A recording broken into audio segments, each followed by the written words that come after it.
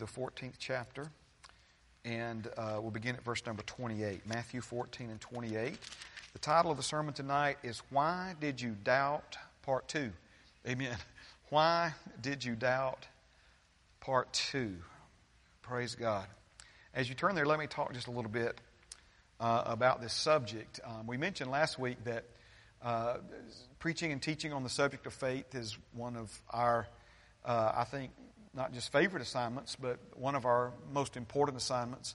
We understand that our lives were created by God to be lived from a foundation of faith, hope, and love.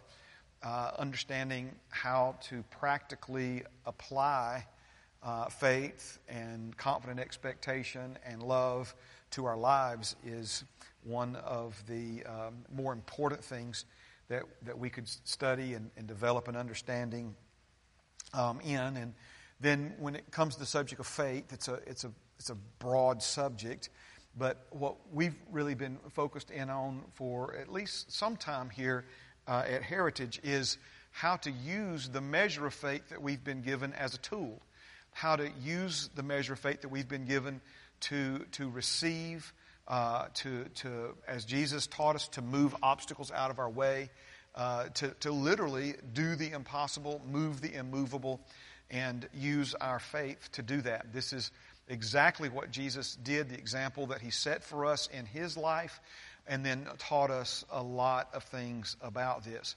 But beginning, a week or so ago, we began to examine the subject of doubt. And we said that doubt is to our faith what kryptonite is to Superman. And that there are a lot of God's people who have learned and studied and grown and developed in the areas of faith, but have remained somewhat ignorant of the subject of doubt. And the Bible speaks of those who put their money in a sack with a hole in it. And so when we invest this effort and time into growing and developing our faith, but don't understand how doubt is undermining our faith, it's creating a situation where we're not making as much progress as we could or should be, and in some cases, not making much or any progress at all. So the title of the sermon is taken from this account out of Matthew chapter 14, beginning at verse 28. And Peter answered him and said, Lord, if it is you, command me to come to you on the water. So Jesus said, come. And when Peter had come down out of the boat, he walked on the water to go to Jesus. But when he saw that the wind was boisterous, he was afraid. And beginning to sink, he cried out, saying, Lord, save me. And immediately Jesus stretched out his hand and caught him and said to him, O you of little faith, why did you doubt? Now, we've made this point. It was something that I believe the Holy Spirit revealed to me many years ago, and we've made this point consistently over the years. I personally believe that O ye of little faith is a wrong or incomplete translation. The same Greek word translated little could have, and I believe should have, been translated brief. It's not that Peter represented or displayed a small amount of faith. I believe he displayed a tremendous amount of faith, but only did so for a very brief or limited period of time. So when Jesus says, O ye of little faith, I believe he was saying to Peter, O ye of brief faith, because as long as Peter was in faith with no doubting, he was able to walk on the water just like Jesus was able to walk on the water. So they get back into the boat, and Jesus, being a master, and master is more than just a term of respect. It literally means, like in our culture today, you would think of someone like a master electrician who would have other people learning under him.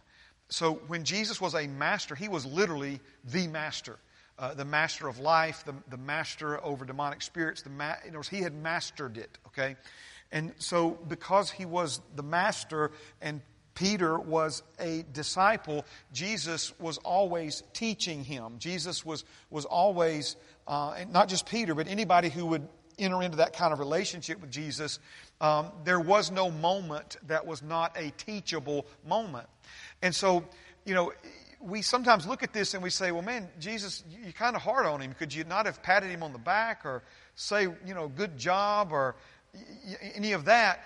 But that was not the mode that Jesus was in. Jesus was in teacher mode. He was in master mode. And so this was an opportunity for Jesus to teach Peter some very important lessons about faith. But not just Peter, the other disciples who witnessed this event, to teach them some important lessons about faith. But not just Peter and the disciples, but to teach you and me tonight some very important lessons on the subject of faith. So when he says, "O ye of brief faith," again, we know that Peter displayed tremendous faith, but he only did so for a very brief period of time. And of course, what interrupted his tremendous display of faith was he allowed doubt to enter into the situation. And the moment the doubt entered in, Peter began to sink. So we know that he was walking on the water because of his faith. Now, this is important. I want to remind you again that when the woman touched the hem of Jesus' garment and was made whole, Jesus didn't say, "Look what I did, I healed her." Jesus said, "Woman, your faith made you whole." In other words, it was this particular situation where this woman acted on her faith, used her faith to lay hold of something that we have no record Jesus was coming to knock on her door and give to her. She, by faith, came out of her house. She, by faith, pushed through the crowd. She, by faith, saying within herself over and over again, "If I but touch the wings of His garment, because there's healing in His wings, I'll be made whole." And so when she received the healing, Jesus turned around and wanted to know who it was. And He said, "Your faith made you whole." So although we don't have Jesus saying those words to Peter, they're certainly implied here that Peter walked on the water because of faith, not because Jesus gave him the gift of walking on the water. Are you following what I'm saying? It wasn't that Jesus says, "Here is a water walking gift, and Peter, you are a water walker from this point forward." No, Peter walked on the water because of his faith. You say, "Well, Pastor Mark, how can you be so certain about that?" Because the moment doubt entered in and weakened his faith, he began to sink. So what was holding him on top of that water? It wasn't magic, it was faith. Amen. And so the doubt entered in, weakened the faith. The moment the faith was weakened, and I'm not trying to just oversimplify this, but if you could imagine some invisible force under Peter's feet. In other words, Peter, you say he was walking on water. He was walking on faith, amen. Or we could say walking in faith, an invisible force, amen, that Peter was walking on that was keeping him from sinking beneath the water. And so, again, if you could imagine that faith, all of a sudden it beginning to tremble and shrink and shrivel and weaken as doubt entered in to the situation, the very thing that was supporting Peter began to literally come out from under him and cause him to sink down. Now, I'm offering to you tonight that we have this recorded for multiple reasons, but I think one of the main ones is for us to see a very practical way of how faith works in every situation. In other words, I believe that there are times in my life, perhaps you can recognize times in your life where, like Peter, we were very strong in faith, tremendous faith, bold in faith, but for however long of a period of time, and then doubt entered into the situation, and that force of faith that was producing results in our lives began to literally disintegrate under our feet, and the results that we were experiencing by faith tended to sink or go down with it. Now, I love the Word of God, and I know that you do as well. You're here on a cold Wednesday night to worship Jesus and to learn from the Word. Amen. Tuning in with us online. But think about, what Jesus said. Jesus didn't throw words around just to throw them around. He wasn't poking fun at Peter. He wasn't. In other words, he wasn't like trying to embarrass him. He was trying to teach him. He was trying to teach the disciples, and he was trying to teach you and me. And so when he asked him the question, why did you doubt? Okay, this was a question that Jesus intended for Peter to think about and answer, and a question that he intends for you and me to think about and answer. Now, let's get something straight tonight, okay? I would much rather talk about Peter's doubt than my own. Amen? I would much rather talk about him and where he missed it and learn about him and where he missed it and talk about his doubt than talk about my own. But if we can look at his situation, I think it will provide some valuable insight for our own situation. And so Jesus asks him, why did you doubt? Amen.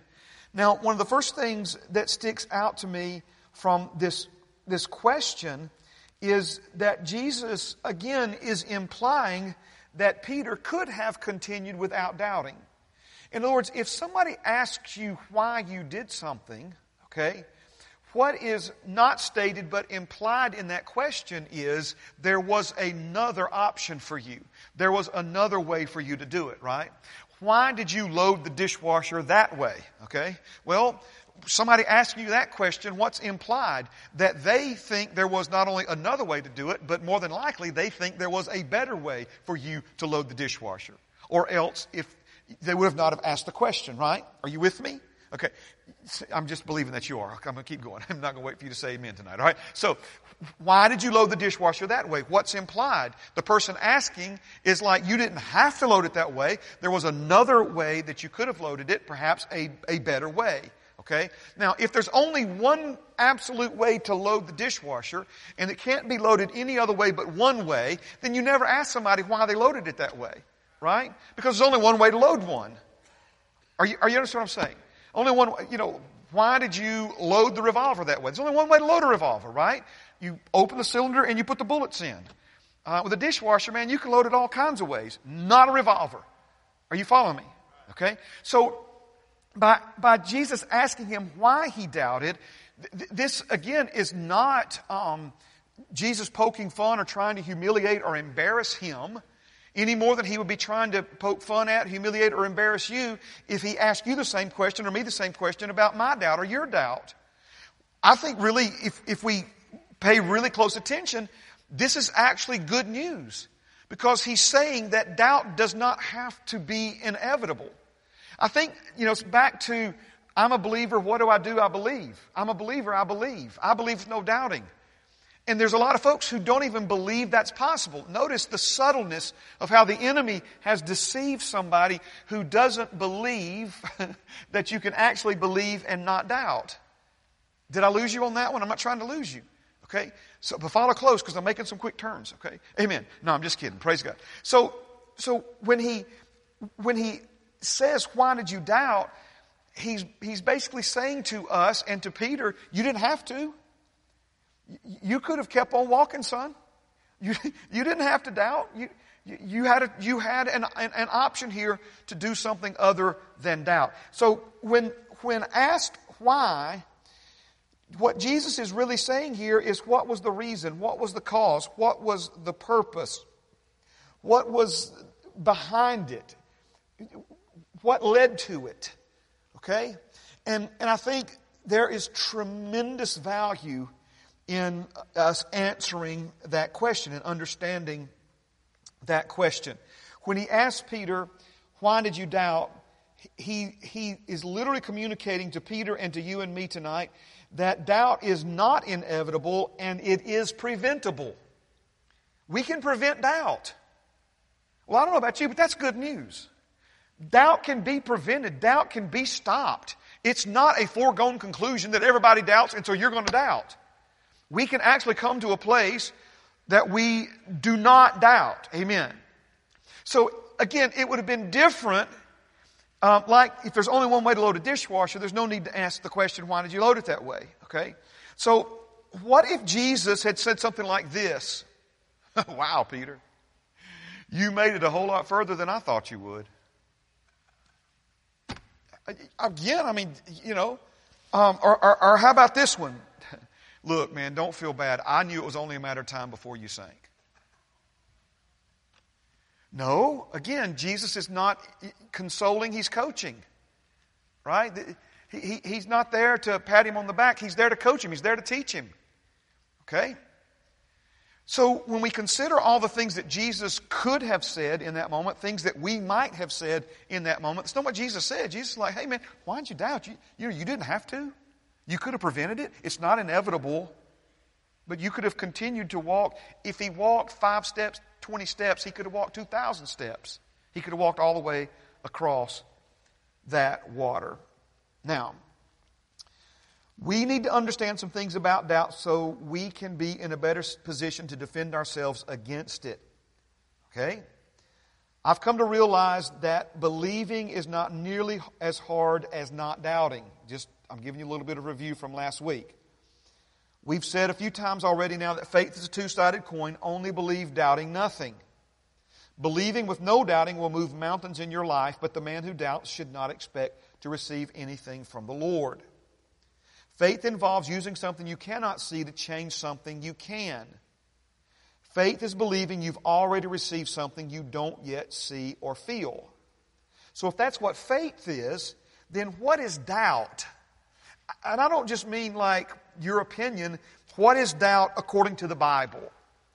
And so we see that the Bible defines doubt and even gives us a comparison. What's the word? Analogy, metaphor. I get all those confused sometimes. Examples to look at. And so, first of all, we see that doubt is or means to waver. To waver. And this is the example that the illustration that the Holy Spirit gave us through James. And he used this idea of someone being tossed like on waves back and forth. And he says that he who doubts he wavers and is tossed about like a wave. And he's a double-minded man. And because he doubts, he should not expect to receive anything from the Lord. All right? So doubt means wavering. Doubt also, by definition, means to vacillate between two positions. Or we might say waffle. And so the idea behind vacillating or waffling is one minute we think it's this way, the next minute we think it's this way. We keep going back and forth, back and forth, back and forth. Again, this is similar to the idea of a wave, up and down, back and forth, or to vacillate between two positions. Okay? This is one of my favorite definitions of doubt. Doubt means to be in strife with oneself. So you can have a disagreement with another person, and that disagreement lead to an argument, lead to strife between you and that person. And listen, not that it's our favorite thing, but we've all experienced that. And if you haven't, God bless you. Come see me after service and tell me how you do it, right? But you know, this is like that, only there's nobody else. You're in strife with yourself. Okay? Now, when I say there's nobody else, we need to add, this asterisk by that statement, because we know that doubt does not come without assistance. In other words, we know that the enemy is behind that. He's trying to put these defiant, contradictory, opposing thoughts in your mind. And he certainly will feed those to you as long as you will listen to him. But doubt, we're trying to understand what it is. The question we're ultimately going to answer is, why did Peter doubt? Because if we can understand why Peter doubted, we can understand why we doubted. But before we get to the why, let's get to the what. What is doubt? Doubt is wavering. It's vacillating between two positions. It means to be in strife with oneself. That's why I told you the ultimate barometer for being in faith is being at rest. If you're at rest and you have peace about a situation, that's a pretty good sign you're in faith about it. If you're still anxious and in turmoil, can't sleep, worried, stressed, all that, that's a pretty good sign that you're not in faith about it. I'm not trying to hurt your feelings. I'm just trying to tell you that being at rest is a sign that, because you enter into rest, the Bible says, by faith. Okay? Now, these are I think, obvious, but let's go ahead and state them. Doubt means to be uncertain, to lack confidence, or to hesitate to believe. To hesitate to believe. And I think that last one probably could almost have a sermon all to itself, to hesitate to believe. How many times in my life, how many times in your life has the Lord spoken to us about doing something and we hesitated? You know, we like, oh, I don't know about that. Amen. Listen, I'm just putting it out there, okay? I've never bought stock. I mean, I have like retirement funds and things that people do whatever, mutual funds or whatever. But I really felt like, several weeks ago, the Lord spoke to me to buy some Tesla stock. He even told me what I felt like was the amount that I was supposed to buy. And I talked to my son-in-law about it. He knows a lot about, Jake knows a lot about that stuff. And he thought it was a really good deal and that I should do it. And I didn't. And the stock that I was going to buy at $400 a share is now at $649 a share.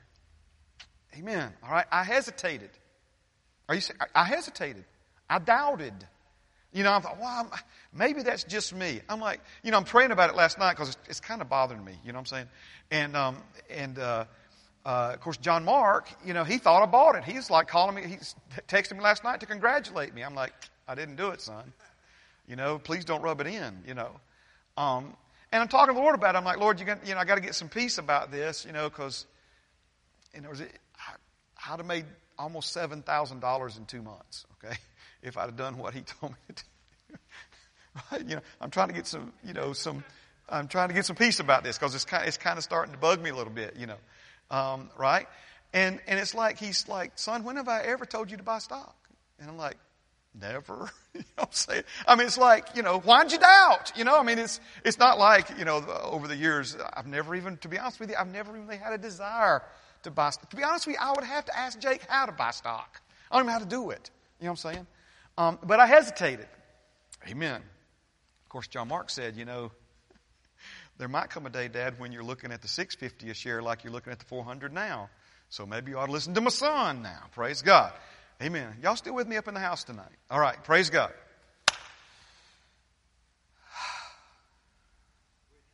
Hesitate. Remember when He spoke to Peter? He said, they're coming. I've sent them. And they're knocking at your door now. Go with them and do not doubt anything. Doubting nothing. Don't hesitate. Don't question. Do it. Go. So many times that pause, that hesitation is just enough for the enemy to get the doubt in and take the wind out of our sails of faith. Okay? Now, we're continuing to answer the question, what is doubt? And so far we've said it means wavering, vacillating between two opinions, back and forth between two opinions, to be in strife with oneself, to be uncertain, to lack confidence, or to hesitate to believe. Now, a simple definition of faith, and I know we're defining doubt, but if we understand what faith is in a simple way, it'll perhaps open up and make it even more clear for us what doubt is. So a simple definition of faith, and perhaps my favorite, is fully persuaded. In other words, to genuinely be in faith means that you have become fully persuaded. And we learn this from Romans 4, I mean, among other places, but where it's most clear and most obvious is in the life of Abraham. When Abraham is being, God's promised him, and he's struggling with this whole idea that him and Sarah are going to have a son. And the Bible says that, again, over a period of time, he became fully persuaded. Fully persuaded. He didn't begin at a point of fully persuaded. He began laughing at God when God promised him that they would have a child. It seemed so, there was so much doubt that it seemed preposterous. It seemed ridiculous that it could ever be so. But again, in the fog of their laughter, the voice of the Lord said to them, "Is there anything too hard for God?" And I believe that that was the thing that Abraham used to give glory to God, to feed his faith, until he came to a point to where he was fully persuaded. So think about it now. If a simple definition of faith is fully persuaded or fully convinced, anything less than fully persuaded is doubt. Right?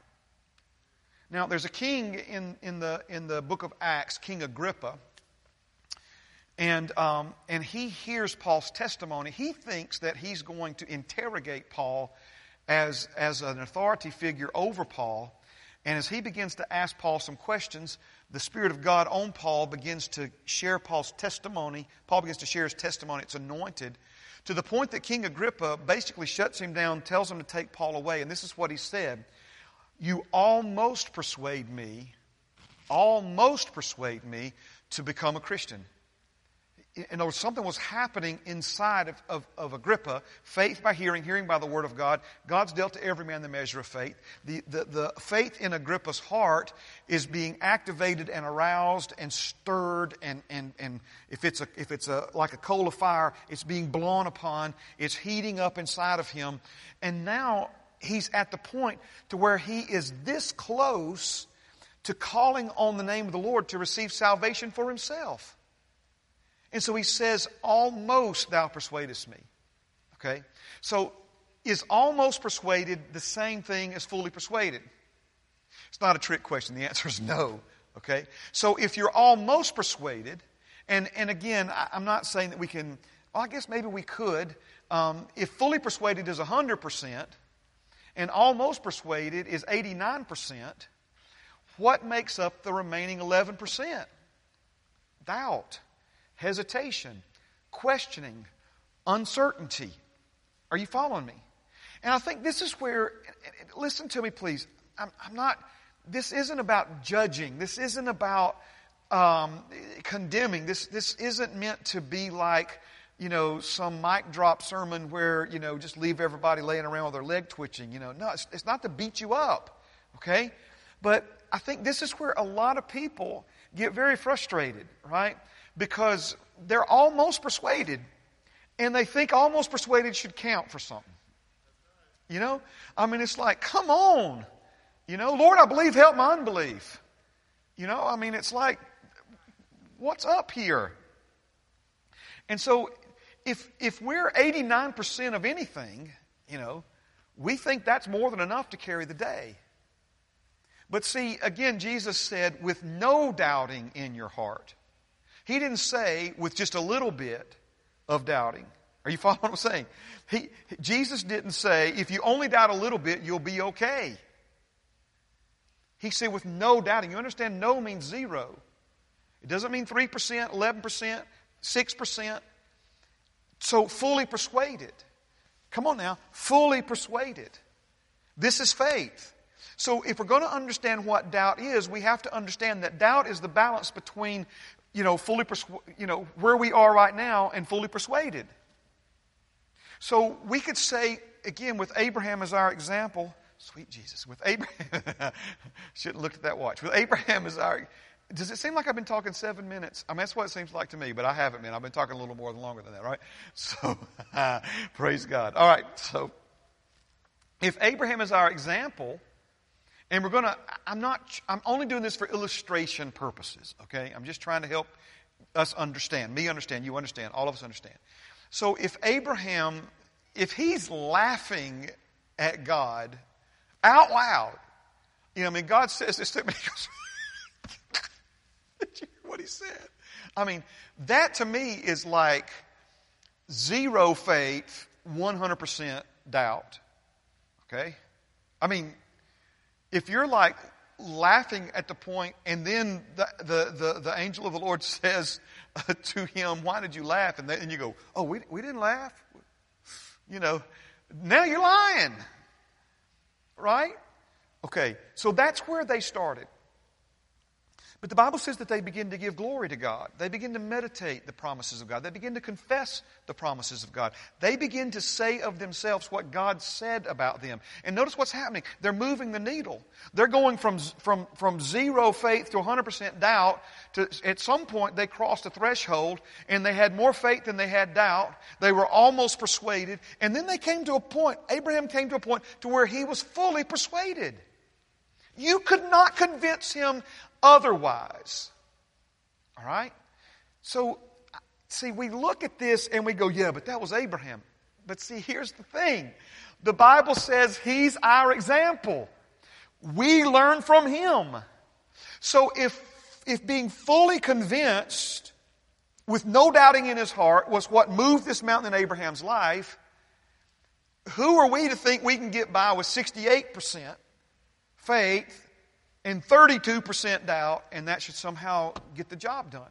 Now listen to me, please. I know some of you are hearing this, and it's back to where we started this message. You're like, well then who can do it? Why are we even trying? But let's go back to Jesus' question. Why are you doubting 1%? Why did you doubt? You don't have to. It's not inevitable. It's preventable. Oh, thank you, Jesus. All right, so let's try to click off just a little bit more of this, can we? I have been doing this. I know I'll say this, and I probably just need to keep on talking. I have been preaching for so many years, and I still am clueless at how long it takes me. I mean, I'm wondering if I got enough notes, and I haven't even got through the introduction yet. So anyway, praise God. So that is, what is doubt? But we're trying to get to why did Peter doubt? Before we get to why did Peter doubt, let's try to get this next one, at least part of it.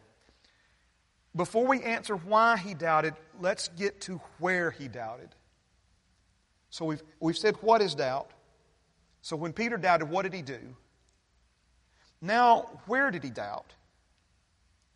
Now, I think that's pretty straightforward, but let's just cover it for sake of covering it, okay? Romans chapter 10, verse 10, the first part of that verse, it says, with the heart man believes. So I've been telling you for years, I'll keep telling you, faith is a function of the heart. Faith is a function of the heart. It's something on the inside of you. It's not, although the mind is involved, faith doesn't operate through the brain. It operates in the heart. So faith is a function of the heart. Remember what Jesus said. If you believe and do not doubt in your heart. So Satan is the one who's trying to manipulate doubt. Remember, believing is easy. It's the not doubting that's hard. And the reason the not doubting is hard is because you didn't wake up in a neutral world this morning. We live in a world where there's a very real darkness. There's a very real devil who is trying to manipulate you. And he's trying to influence you and your thinking. In other words, he's working against your faith because your faith is the victory that will overcome him. So, Jesus said, if you believe and do not doubt in your heart. So when we say, where did Peter doubt? That answer is pretty clear, I think. Peter doubted in his heart. Now, why is this significant? Proverbs chapter 4 and verse 23. It says, keep your heart with all diligence, for out of it spring the issues of life. Keep your heart with all diligence, for out of it spring the issues of life. So, since we're asking and answering questions tonight, if Peter doubted in his heart, and by the way, that's where you doubt and where I doubt, okay? It's doubt in the heart that prevents the faith that God has given you from producing its intended result in your life. So if Peter doubted in his heart, even after having enough faith to walk on water, I think we need to answer this question. How did the doubt get into Peter's heart? Because it clearly wasn't there while he walked on the water. So it wasn't there, and then it got there. He doubted in his heart. When he doubted in his heart, the force field of faith that was keeping him afloat began to disintegrate underneath his feet, and he began to sink. So it was doubt in his heart. That's where he doubted. So how did the doubt that was not in his heart get in his heart? So this is what we've said, and we'll say it again. Doubt in the heart always enters through the mind. Doubt in the heart always enters through the mind. And by mind, I mean by some process of thought. Okay? So doubt in the heart always enters through the mind. That's why if you never learn to manage your thoughts, you will never keep doubt out of your heart. So let's go back. Praise God. Christy, put slide 34 up one more time. Proverbs 4:23, and we'll finish right here. Matter of fact, why don't you stand? Praise God. Are you getting anything out of this tonight? Praise God. All right, we're gonna continue with this. We got some other ones. We're gonna wind up with why he doubted. All right, but let's go back to this verse. I got so many favorite verses. I can't even keep up with all of them. This is one of my all-time favorites. Okay.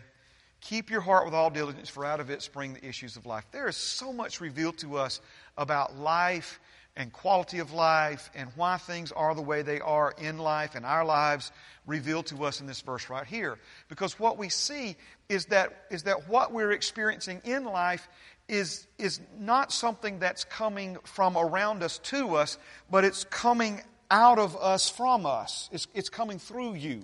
Okay? So let's say, and sometimes, people throw this idea or this phrase around, man, he's got issues. Okay? Or that sister got some issues, And what we're saying is there's some kind of dysfunction in their life. There's some kind of problem or issue in their life. Okay? Well, notice, according to the Word of God, that issue is coming from their heart, because from the heart spring forth the issues of life. If you never change what's going on in your heart, you can never change what's going on in your life. Okay? That's why Jesus didn't come just to modify your behavior. He came to modify you. He came to change your heart. Okay? But now notice the instructions here for you and me are to keep. The King James Version uses a different word, guard. Keep or guard your heart. Does it say do it casually?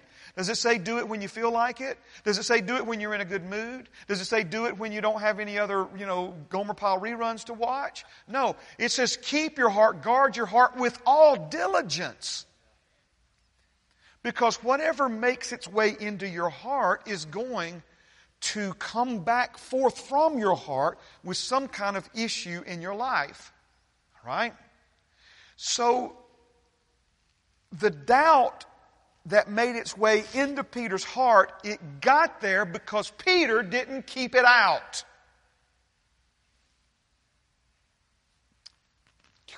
Okay? So, responsibility. There's some responsibility here on our part. You do realize that there are some things that you can strategically allow into your heart that will cause your faith to grow and cause you to be strong in faith. That's Abraham's lesson. That's Abraham's example. He realized that there were certain things that he considered. Considering is something you do with your mind. There were certain things that he could consider that as long as he considered those things, it swung the door open of his mind that allowed doubt to get into his heart. So what did he do? He learned to close that door and guard his heart. To not allow those considerations in his mind that would eventually, again, you can't consider something with your mind since your mind's part of your soul and your soul's part of your heart. He realized that as long as he considered those things, it would undermine and weaken. Back to that force field of faith. It would cause it to disintegrate. Right? I'm going out on a limb here, but I think that those of you who are listening to me now are mature enough to recognize this in your life, okay? When you're feeding on the Word of God, when you're listening to the Word of God, when you're faithful to church and to worship God, and you're receiving a steady diet of spiritual nutrition for your inward man, it's almost like you can feel that force of faith underneath your feet. And you got a grip on things, and I'm not saying that trouble and things aren't going on around you, but you're sleeping soundly at night. You're casting your care on the Lord. You're operating and living by faith. But then there are times, none of us are proud of these times, when we're not feeding ourselves, we're not receiving the Word of God, we're not hearing, we're not listening, we're not hungering and thirsting after these things. And then it's like you're wondering if there is a God. mean, it's like you can just almost feel the faith just dropping out from under you. Well, again, God's not doing that. It's how we're keeping or not keeping our own hearts. And it's creating these different issues in our lives. All right, I'm out of time 10 minutes ago. Father, you're good to us. Amen. Is He good to you tonight? Man, you're good to us, Lord. We say it. We keep saying it. We keep acknowledging it. And Lord, I thank you that we're hearing Jesus ask us individually that question. Why did you doubt? Why did you hesitate? Why didn't you trust me? Father, I thank you that you're teaching us to trust you. You're teaching us, Father, not just to believe you, but to not doubt, to not question, to not vacillate, to not waver. Father, to become fully persuaded. And Lord, I thank you that as we fight in this trial of our faith against our adversary and answer him and hold fast our confession, Father, that our faith is growing stronger and stronger. And what he meant to stop us is only serving to remove doubt from our hearts altogether. Father, I thank you that the challenges of 2020, and for those, Lord, who have clung to you and confessed your word and stood and believed, Father, it's causing our faith to be so strong for 2021. And Lord, I thank you. I thank you that doubt is preventable, it's not inevitable, and that we can rise above it and are rising above it. In Jesus' name, amen and amen. Praise God. Tell somebody around you good things coming. Thank you for joining us live and in person. Thank you for joining us online tonight. You be blessed.